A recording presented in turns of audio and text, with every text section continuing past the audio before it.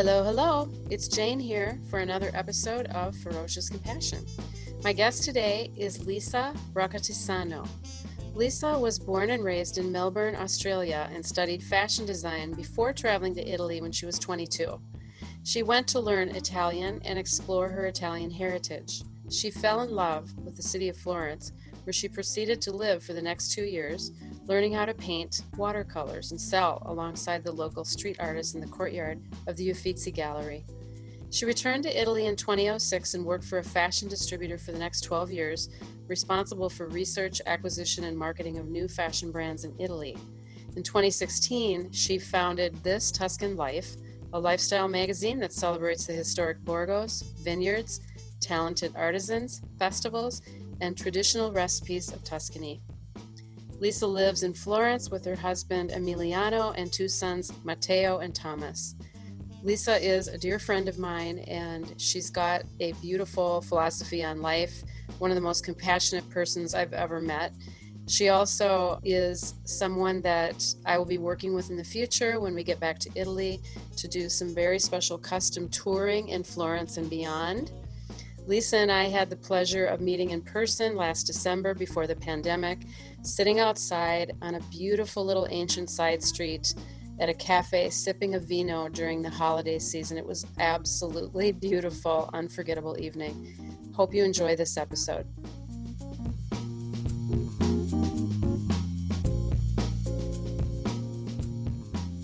Hello, Lisa. I am so excited that you are joining me on Ferocious Compassion. Hi, Jane. Lovely to speak to you. I'm really excited to talk to you too.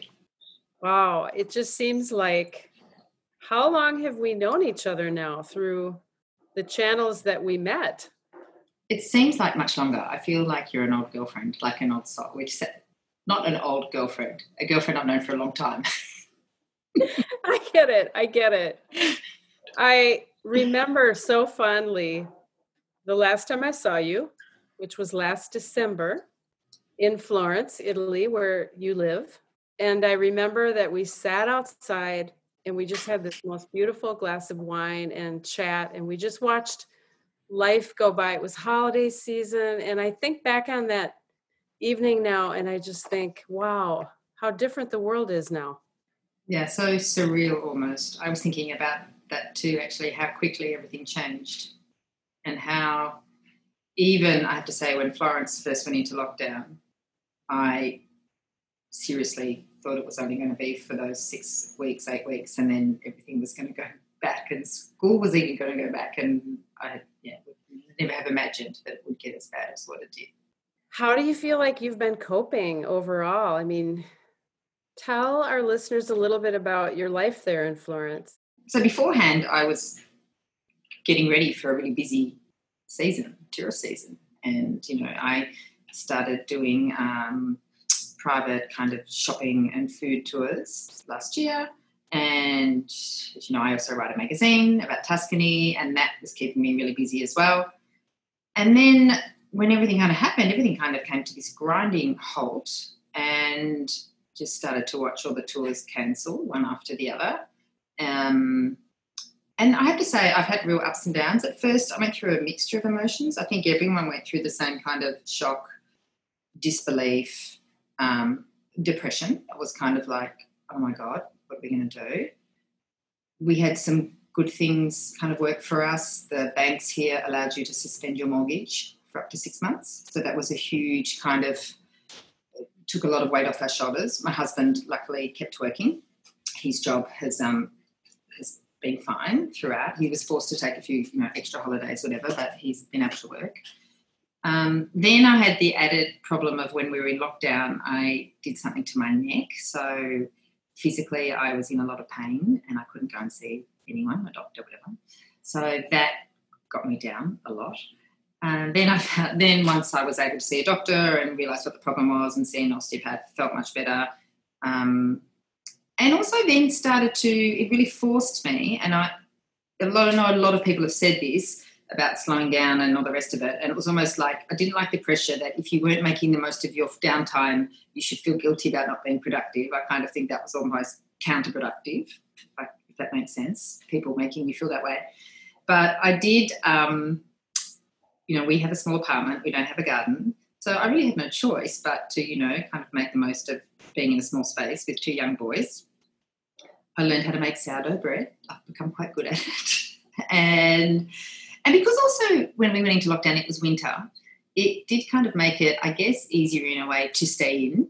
Then we had this incredible kind of spring where it was just really warm, so that was hard, but we were allowed outside for short walks, so I would take the boys out, and I'm lucky I live near a park or an area that's kind of green.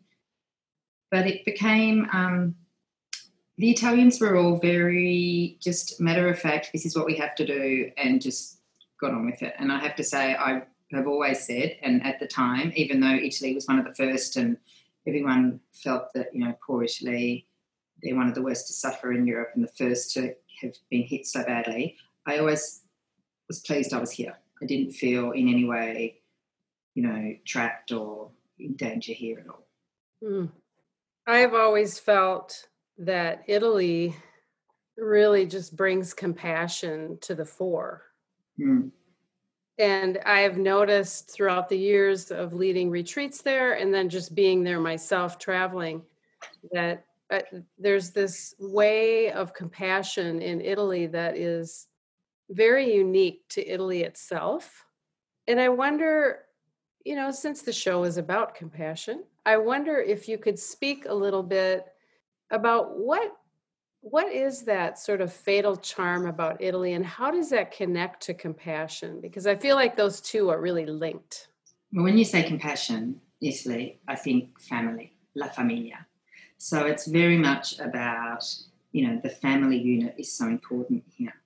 And, where a lot of people have the grandparents who step in as like their daycare, it's the nonni that pick up the kids from school, it's the nonni that are there when the parents are working full time. So I think that kind of, compassion and, I don't know, amore, that whole thing about Italian, they are very passionate about things. They are very dramatic. Like even in like a basic business email, when I used to work for a company here, my boss would say to me, "You're quite aggressive with your emails." And I said, I'm not aggressive.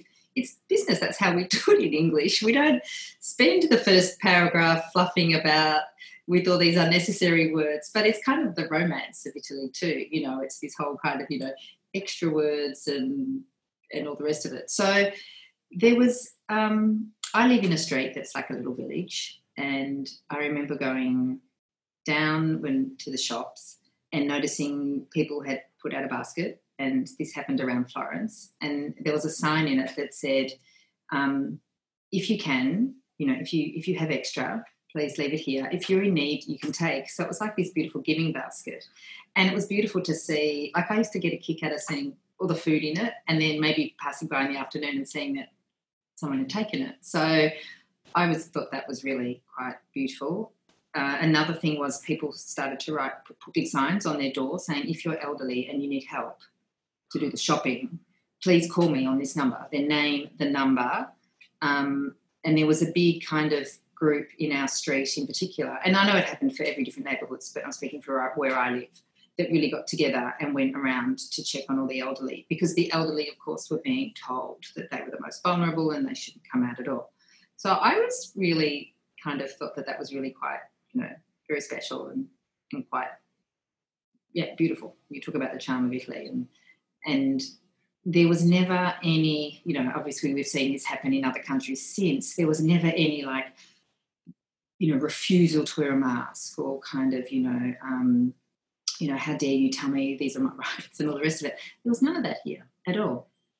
And even though I do remember feeling very strange, I still hate wearing it, but the first couple of times walked outside with it on, and you'd look at people and, the eyes, this whole thing of, can you see I'm smiling, or, trying to look at someone with compassion, or walking past them and looking in their eyes, because at the start it was kind of like this big unknown. It was very, very weird. Now it's much different, even though we still have to wear a mask, and like if you go to any shops, there's people are very polite, very courteous. They wait patiently for their turn. Every shop has, you know, the sanitizing gel that you have to use before you go in. Yeah, like I said, I think I felt comfortable about being here because there was a calm about it all, in all the tragedy of it all. So it sounds like you felt almost embraced by Italy during the beginning, when the rest of the world was really looking at Italy and saying, you know, what's going on in Italy? And now, of course, everyone's been hit, and the United States is not doing very well with the virus. And so I think about that, particularly as it relates to how Italians do really value that community and that family essence that it's that feeling of we care for one another. And our neighbours too. So we would call and say, I'm going to the supermarket. Do you need anything? And when I was making my bread, the first recipe that I followed made 2 loaves, so I just stuck with that because I was working. So I'd always keep a loaf and give one to my girlfriend across the road. And her kids were like, Lisa's bread is the best. So it was really, you know, it was nice. I guess, you know, it was kind of like going back to a time when people were more giving and courteous and love thy neighbour type of thing. It's that sense of generosity that I feel like what you're really talking about too. And that is something that I've felt every single time I've ever been in Italy. Yeah. And particularly taking people to the retreat location in Tuscany, the Agriturismo, where they wake up every day with this intention of, we want to make sure that your guests are so well cared for and that everything here is just perfect for them. Mm-hmm. And the way the chef just sort of dotes over us at every meal. And you can never say that you go hungry here ever. Exactly. No one goes hungry. And you'll just adorably come out and check in with us at every meal and ask how it is. And people just love that feeling of attentiveness, but it's also so much about the style of Italy. It is. I've always felt from the very first time I came here, like at home. I remember when I first came here, and when I first came here, it was before the internet and all the rest of it was in 1993. And I remember not knowing as much Italian as I thought I did, but still feeling I remember saying, I feel like I've been here before. I just felt very comfortable here and even though I didn't speak Italian, they were very patient with you, you know, they kind of helped you along. And yeah, like I said, I feel like I've always felt at home here. Mm-hmm. I think you are. Whenever I've seen you there in action, and your Instagram account is just gorgeous with pictures and how you just go out and about and just really make people feel like they're actually there with you. And I was hoping that you could tell us a little bit about what it's like to go on one of your tours. Well, the beauty of them is they're kind of all very individual. So I will speak to you first and find out what you really want to see and do. There are some people that just want it to be about food, which is fantastic, food and drink. And, you know, Florence and Tuscany have so many beautiful food histories and stories. So there's a story to tell about everything, whether it's from, you know, the Negroni that was invented here to, you know, the peasant origins or a lot of the basic foods here. And I always get such joy out of when people taste something very simple, like a papa pomodoro, which is basically just bread and tomato, like a beautiful stew. And you see their eyes, wow, the flavour, you know. So there's something so simple. So I get a kick out of that. Then there's the artisan side, so looking at all the artisans, walking around and visiting all of them. And the beauty of Florence is a lot of the artisan studios are open. You can walk in and watch them working.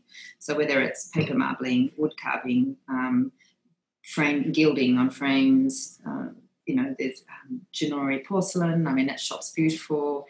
And my background's fashion, so I love also when I have someone who just wants to do shopping. So I often say, then I divide it. I say, do you want to have a look at contemporary fashion or do you want to have a look at some of the icons? Because obviously Florence is home to Gucci, Cavalli, Pucci.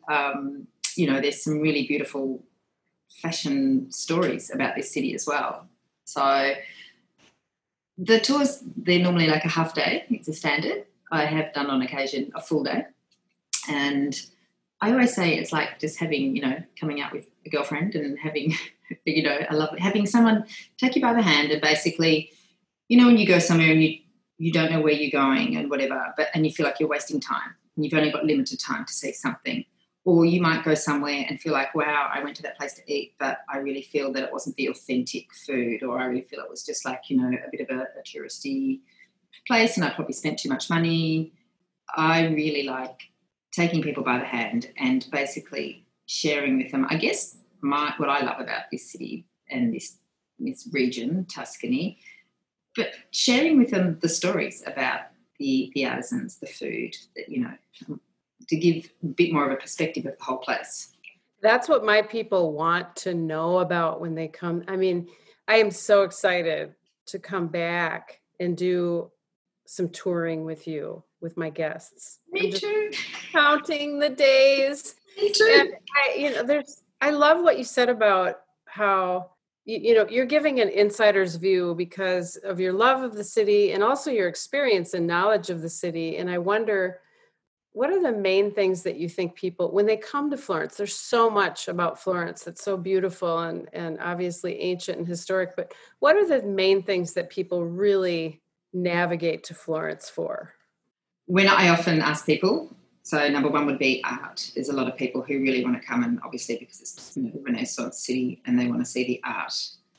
Food is another, and obviously Florence has, and I think, each city in Italy has become a bit more probably famous for what it's known for. So all the meat eaters come here for the bistecca, la fiorentina. People like, shows like Chef's Table that have featured like Dario Cecchini. He's become quite a celebrity. He's so lovely. I went to see him last week and he's just the most hospitable person. Like, he's just lovely.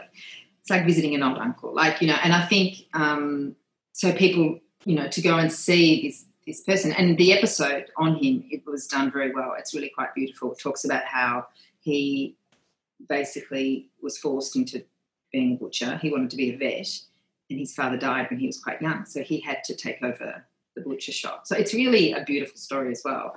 So food, shopping, number 3. So I don't know if that's up there. But of course, Florence is always known for leather. I love the ceramics here, I have to say. I love the ceramics in Tuscany. Like I said, fashion. What I love about Florence is there's some really gorgeous boutiques, and there seem to be some really great ones opening up all the time, new, where you can find Italian designers, small Italian designers that are maybe unknown in your country or whatever, but beautiful stuff that, when you go home, you're not going to see everyone else wearing it. It's not like a Zara. But just beautiful, unique pieces. Craftsmanship is incredible, that. And I also love, talking about fashion and leather and things like that, how some things you can buy and you can have them personalised. So there's a place where I go and you can buy a leather bag and they will put your initials on it and you can have it in like a gold foil, silver foil. And so it's really beautiful, this personalised thing, and it's included in the price. So it's not like you have to pay extra for this service. And to watch the guy do that in front of you, is just incredible. So little things like that, I think, really make the shopping experience so special. Oh, and something else that Florence and Tuscany have become really well known for is perfume. So there are so many perfume houses here, which I didn't realise until I started to research to write about it. There were 2 or 3 I knew. But once I started to research, I realised there were a lot more. And it's really quite fascinating how this kind of perfume industry has exploded here. But you can also go and do, you can make your own perfume. And that's really quite special as well. So you can go and they talk about, what's the word I'm trying to think of? I forget my English words. Scent. The different scents and how to mix them. By the end of it, you can't smell anything. Well, I couldn't. But it's one of those, that's another really beautiful, unique experience here that I hadn't, heard of until I started to kind of research. I didn't know about that. That's something I think people would love. That's it's such a keepsake. Yeah. And then then everyone knows, a lot of people know about, Santa Maria Novella, but that's a really beautiful place to go to as well. And then when you learn the history of that place and how a lot of their perfumes and whatever were, years ago, perfumes were used as medicinal things. You think of spezzeria and herboristeria and these things. And it's quite fascinating. It's like this whole science behind it, alchemy and all the rest of it. Those are the things I think people love about coming to Florence, because it just has this mystery that just sort of encapsulates it. Yeah, and like time stood still a lot. I mean, I remember when I first came here from Australia, just mouth open. And I still, at the history, I'm reading a book about David at the moment, and you kind of think, wow, it's amazing, and you kind of transport it back. But to read a book about the city where you live, and then but not much has changed, so you can really put yourself in that kind of era, is quite fascinating. I can imagine that you never really wake up and think, it's kind of boring here. I wish I could live somewhere else. No, and there's always an exhibition. There's always, and getting back to the whole kind of COVID situation, it's been incredible to watch how a lot of places have adapted to having concerts outdoors. Restaurants that have moved their tables and chairs outside, which has been beautiful for summer. And what the council has done has given them all these beautiful kind of, like a bay tree. So all these trees are kind of all over the streets now. We see restaurants to kind of cordon off the seated area from the road. But it's really beautified the city even more. It's really quite beautiful. So I think that would be something would be really lovely if they could keep for every summer now going forward. So there was a concert festival last week in the Bobbly Gardens, which was really quite special. So it's amazing how culturally the city has tried to adapt to keep going, to keep, also celebrating what they're known for. I've had so many beautiful nights just wandering around in Bobbly Gardens. Yeah, it's quite magic, isn't it? Absolutely. And just hearing about this adaptation, I'm wondering what it's like, too, for Florentinians to have a summer without Americans. It's weird. I think the majority of Italians, at first it was kind of like, wow, a lot of Italians going to museums probably that didn't go before because they were thinking, well, I'm not going to line up or whatever. So there was kind of like, wow, there's a really appreciation of the city where, that I can ride my bike from one side to the other straight through the centre of town, where normally there's no way I could do that. And at the first there was a kind of a beauty in that, but there was also, it was quite sad. So Florence, Italy depends on tourism. A lot of the shops here, a lot of the, stores, and I've known people that have closed down because they haven't been able to survive. So I know that a lot of people, we're all just kind of, hoping that, tourist Americans can come back soon because, and I've had a lot of people write to me saying, my trip was cancelled, we've had to postpone, we're so upset, we would have normally been there by now. Like you, this is the first year in I don't know how many, I was telling you about that husband and wife that have been separated, one's here, one's there in the States. And so, yeah, I think that it was kind of like, at first, wow, isn't the city beautiful, all empty like this? Wow, we can really appreciate, I really admire our city. But then it was quickly replaced with, wow, we really need our economies, we really need people here. Yeah, in Italy, so much about tourism and that feeling of just people gathering from all over the world. And, it's funny because now there's been, like, I remember being quite surprised the first time, when we first were able to travel. So the first time we went to the beach and I saw first cars from like the Netherlands and Germans and Austrians, and I was like, wow, you'd hear English people, and it was kind of like, wow. So there was a different tourism. A lot of people have been talking about, a lot of Italians were encouraged to obviously stay in Italy, to not venture out of the country. So there are a lot of people probably visiting towns and areas that they wouldn't have previously. So it was more of a probably European tourism, I would say, but much quieter than what we're used to. So I have noticed that you've been making some trips out into Tuscany and some little seaside towns and then some Tuscan towns. And I wonder if you could share with us a little bit about where you've gone and what are some potential off the beaten path locations that we can dream about when the first chance we get back to Italy. Yeah, get a pen and write some notes down. So I'm going to put some of these in the show notes too. Oh, perfect. So one of the first places I went to, when I was able to drive around, I went to south of Tuscany, an area known as Maremma, to a beautiful town called Castiglione della Pescaia.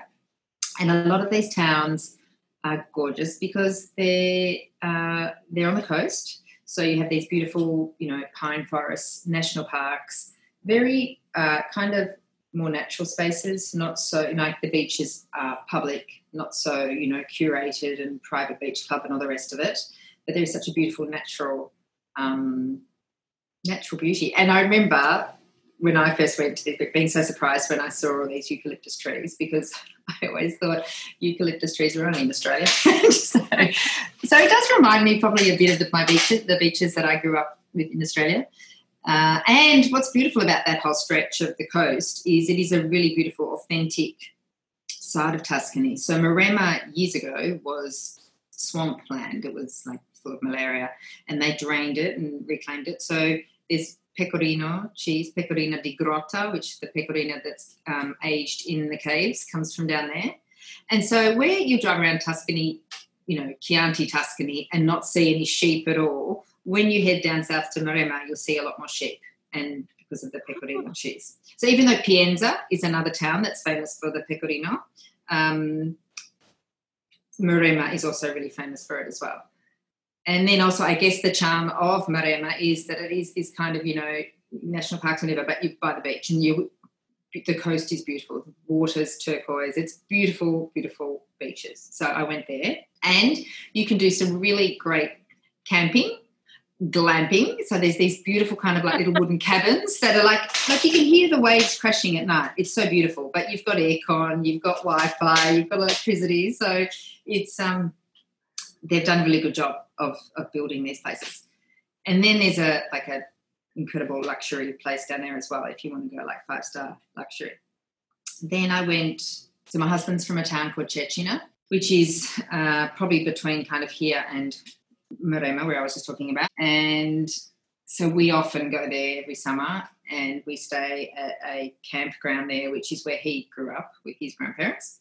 And we stay in the same little bungalow that his grandparents built about 30 years ago.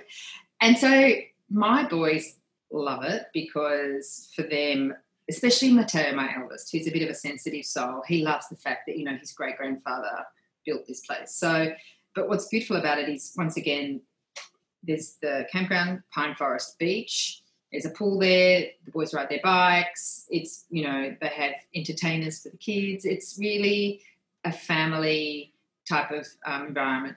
Then my sister, who lives in Rome, came to visit, and her and I went, just the two of us, to visit. We went and did bottled tomatoes with a gorgeous friend of mine, Sarah, at her agriturismo in San Gimignano. So that was really a beautiful, fun day. And her father is his name's Amico, which is a really beautiful name. It means friend. And his brother, and they have Chianina cows, they have pigs, they have rabbits, they have their own vineyard, they do the Vernaccia, the white wine, which can only be grown in San Gimignano. They have this, all the food that you eat there comes from their property pretty much. Well, from their property, you can see San Gimignano on the hill. It is just stunning. And then where else did I go with my sister? We went to Panzano to see Dario Cecchini. We had lunch there. Yeah, we did something else, but now I can't remember. But it was basically driving around Tuscany. So, and I had my boys with me as well. So it was kind of fun having her help me with them a bit. I think because you are such a savvy traveler of your own country there, that I've put together some notes at the end of the cast, and then people can read, and if they're, next time they're in Italy, they can come and do some traveling in those beautiful places. Because I think that's one of the things that people, especially Americans, when they go to Italy, or at least my retreat guests, they're kind of always looking for places that are not in the tour book, or, where can I go that's really unique and different, that is where Italians would actually go. And the beauty of Tuscany, or I think Italy, you can just go, oh, what's that town? Let's go and have a look at that. And you'll find this beautiful, normally there's like the historical centre part of it, you'll probably find an incredible place to eat. And that's what I love. I mean, I've done that before, just kind of gone, oh, what's down this road, and kind of explored and found the most beautiful scenery and, places to eat. And another town that a lot of people don't know about is a town called Bagno Vignone, which is basically the main piazza is a big thermal bath spring. You can't swim in there, but the town is known for all the thermal springs around. So it's that I remember, the first time I went there, just, having my mouth open going, oh, my gosh, it's just so beautiful. And that's in the Val d'Orcia, which is obviously incredible on its own. So I think that there are a lot of places that aren't the key Florence, Siena, places that people go to that are equally as beautiful and special. It's so fun to just listen to you talk. Really? I love the way you talk. My Aussie accent. Love it. I absolutely love it.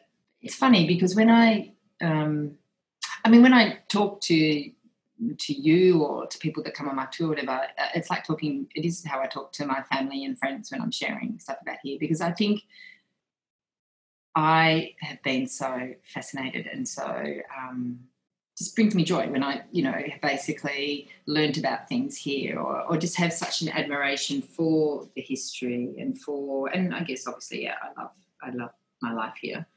So, yeah, for me it's just talking naturally and sharing, hoping that I share with you or I kind of, you kind of can sense or what I'm trying to say, kind of, feel the same way I do about something, or it gives you kind of like the hunger to say, wow, I really want to go to that place or I need to eat that food. Yeah, it's just your genuine quality of compassion, and it inspires people to want to explore life a little bit more. So I'd like to ask you this is kind of like our final question of our show today. What lessons in compassion have you learned just really for yourself in the last 6 months? How has the last 6 months changed? I've probably learned to not be so, when it comes to myself, not to be so judgmental on myself and what I get done in a day, as opposed to what I think I should get done. Yeah, it's probably been more than 6 months coming, that whole kind of, change. Like I think changing jobs, evolving over the last year as well, spending kind of, I'm really aware, I think, of my boys as they get older, and I've probably become more aware of this whole pandemic situation, of how they're going to be affected by it. So how we share information with them, how I teach them to be more respectful and considerate of others, trying to explain to them about, without, frightening them, but how serious something is, about, people who are dying. Like the other week, there was a huge storm here last week, just to go off the track a bit, and a tree fell in the campground and killed 2 children in a tent. It was horrific. It was just one of those freak accidents. And I was talking about it, and Matteo, who turns 9 next week, he's my least sensitive one, he overheard and he burst into tears and was just crying hysterically. Like you'd think that almost like he knew these children. He just, with Thomas, my 6-year-old, hears it and he's kind of like, oh well, not oh well, but he just doesn't. When Matteo, and to the point where I kind of think, I don't share a lot of stuff with him now, because he does take it so personally. So my whole thing with them is kind of thing too is I think, it's unfair, that they have to wear these masks. They're going to have this memory and this whole kind of thing. But then someone did say to me the other day, they'll be fine. Kids, adapt, and it is kind of a bit of a novelty, I guess, for them, and they do probably have accepted it, the whole mask wearing thing, much better than any of us adults, I have to say. Yeah. But yeah, I think I've it's really made me kind of question or be more aware of how I parent, especially after having them home for 6 months.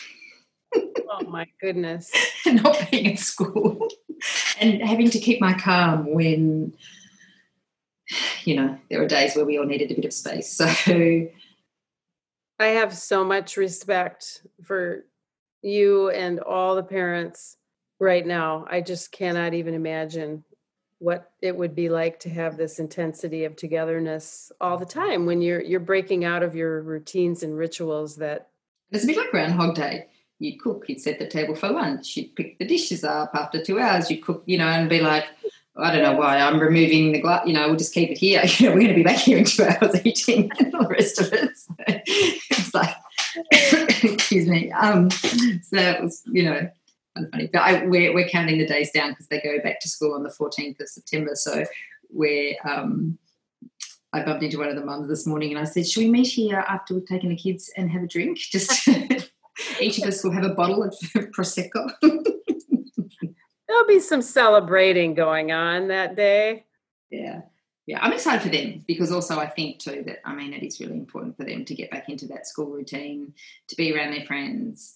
I just think, also Matteo the same, he was in tears the first couple of weeks saying, I miss school, I miss my friends. And, but also he was really good too at adapting to this whole online learning, and he'd log on by himself and, so his IT skills became much, much improved.